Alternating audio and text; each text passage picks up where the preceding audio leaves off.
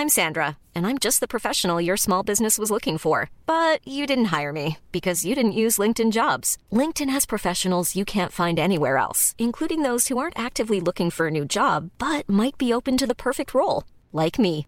In a given month, over 70% of LinkedIn users don't visit other leading job sites. So if you're not looking on LinkedIn, you'll miss out on great candidates like Sandra. Start hiring professionals like a professional. Post your free job on linkedin.com/people today.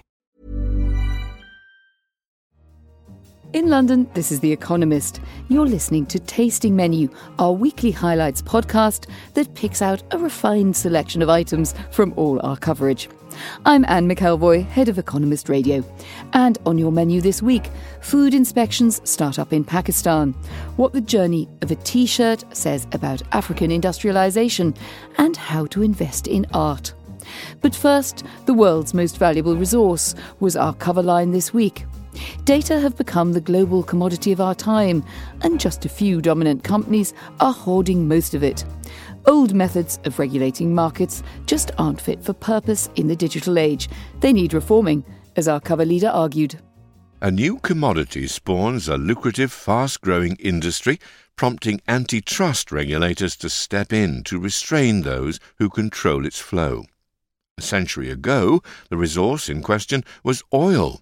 Now, similar concerns are being raised by the giants that deal in data, the oil of the digital era. The world's most valuable listed firms are now all tech companies. These titans, Alphabet, Google's parent company, Amazon, Apple, Facebook and Microsoft, look unstoppable. With profits commensurate to their size. They collectively racked up over $25 billion in net profit in the first quarter of 2017.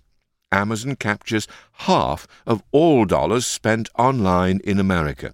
Google and Facebook accounted for almost all the revenue growth in digital advertising in America last year. What's more, their ballooning stores of data defend them against rival upstarts. The case for being sanguine about competition in the tech industry rests on the potential for incumbents to be blindsided by a startup in a garage or an unexpected technological shift, but both are less likely in the data age. All this means that the fundamentals of market competition are changing. Internet companies' control of data gives them enormous power.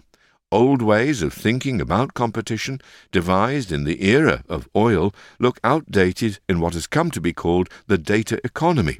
A new approach is needed. So how should this thinking be revised? You can read the rest of our cover leader, as well as a 4-page briefing on the data economy in this week's issue. From data markets to food markets, we head to our Asia section. Pakistan is renowned for a lackadaisical approach to food safety, but as an article reported, regulators are hoping to clean things up a bit. Something catches the eye on Anakali Food Street in Lahore, the capital of Punjab province. Bakers are pulling naan bread out of a tandoor oven, just as they did when the 200-year-old bazaar was founded. By contrast, a contemporary detail stands out. Synthetic paper hairnets in a vivid shade of green. We are worried about the food inspector, explains Mohammed Aslam as he wraps dough around a stone. The hawker's fear is inspired by patrolling members of the Punjab Food Authority, the first agency of its kind in the country. Founded in 2011, it has its work cut out. Some restaurants use rancid cooking oil, keep raw chicken on the floor, or try to pass off donkey as beef. This level of food standards is sadly not rare here. Such a scandal is the state of hygiene in Pakistan's restaurants that television shows about crime often feature exposés of particularly abhorrent eateries, using jerky footage from handheld cameras. Even those who serve with silver spoons aren't exempt, and all try to keep things behind closed doors. Most of them do not welcome visitors to their kitchens. Your correspondent asked to enter several in Lahore, in both down-at-heel establishments and ritzy ones, and was barred each time. So will the inspectors be able to freshen things up a bit? Find out in this week's issue. Leaving Pakistan's dirty kitchens, we head to the Middle East and Africa section, which served up some lessons in industrialisation. The section's leading article tracked the creation of a T-shirt to explore the potential of an industrialised Africa and the barriers it must overcome. Hundreds of bright blue T-shirts with the slogan "Smile" pass down a row of tables where they are inspected, folded, bagged and tagged. From here they will embark on an arduous journey of more than 1,000 kilometres. A lorry will haul them from Kampala, Uganda's capital, across Kenya to the port of Mombasa.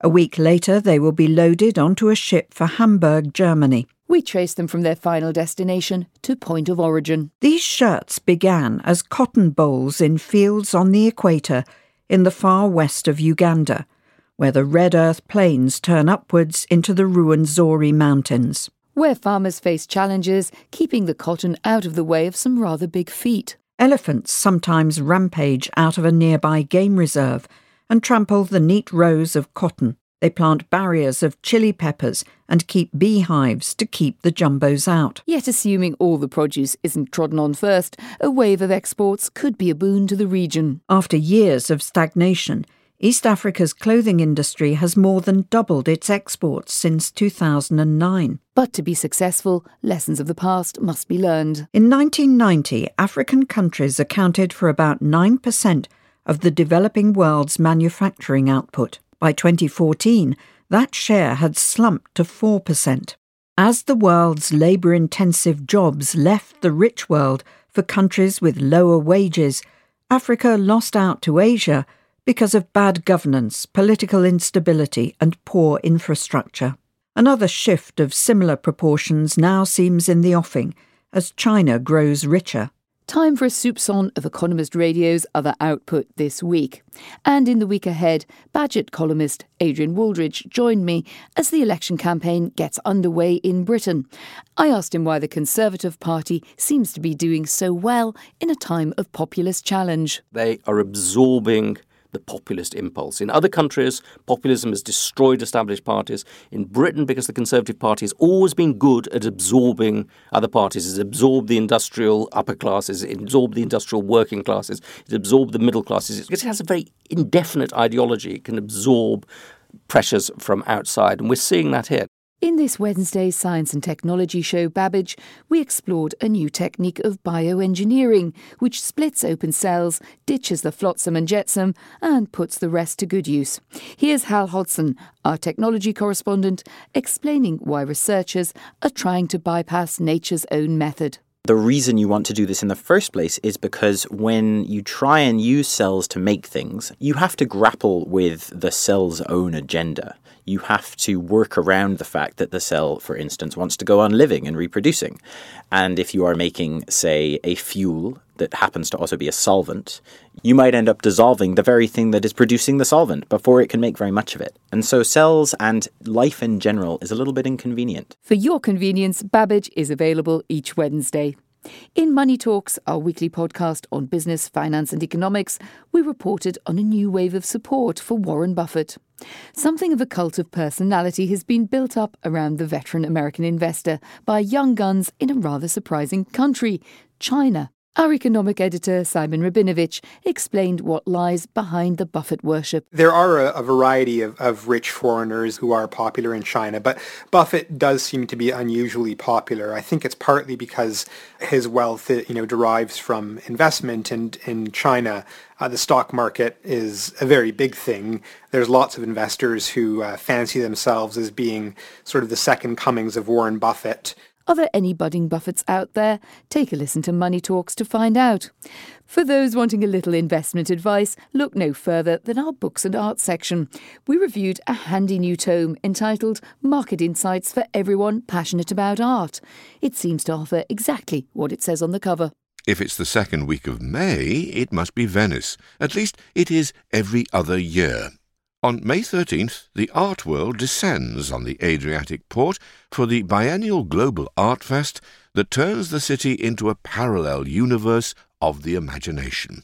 Among the hundreds of thousands of visitors, will be Venice Biennale first-timers, all of them keen to learn how to tell their Hurst from their Hodgkin, the Giardini from the Giudecca. A perfect read for the yacht journey over to the festival. These neophytes could do worse than take along Art Collecting Today by Doug Woodham, Christie's former president of the Americas. Mr. Woodham's book is an elegant, amusing and perceptive guide to a market that is often long on hocus-pocus and short on transparency. Our reviewer enjoyed what it said about the way the art market really functions. Mr. Woodham explains why buying art is easy and selling much harder, why the markets for artists such as Amadeo Modigliani, Yayoi Kusama and René Magritte are all very different, and why art buyers can fall foul of unintended consequences, including spats over cultural property, endangered species and taxes. And aside from lessons for the newbies, some words for the well-versed too. Art is more than just another asset class, which is why some of the book's finest anecdotes appear in special sections called Avoiding the Scoundrel's Corner, Parts 1, 2 and 3. Mr. Woodham uses real examples to show exactly how collectors have let themselves be done over in the past. Don't be a dupe. Before we go, a final taste of our letters section this week. A reader wrote in regarding a recent article in our science section, which reported that a team of researchers had finally solved the problem of shoelaces untying themselves. Yes, indeed. From Nicholas Ward, Vienna. It has been my observation in recent years that the cords from headphones are increasingly able to generate knots of Gordian propensity within seconds of being left to their own devices. I believe the materials scientists already have the answer. Were all shoelaces made from headphone cord and vice versa, life would be measurably freer from stress. With that vital problem untangled, we're at the end of this week's tasting menu. Don't forget you can read all of the articles mentioned in this week's issue and find some other podcasts too online. Keep sending your feedback by email to radio@economist.com. We do read them. In London, this is The Economist.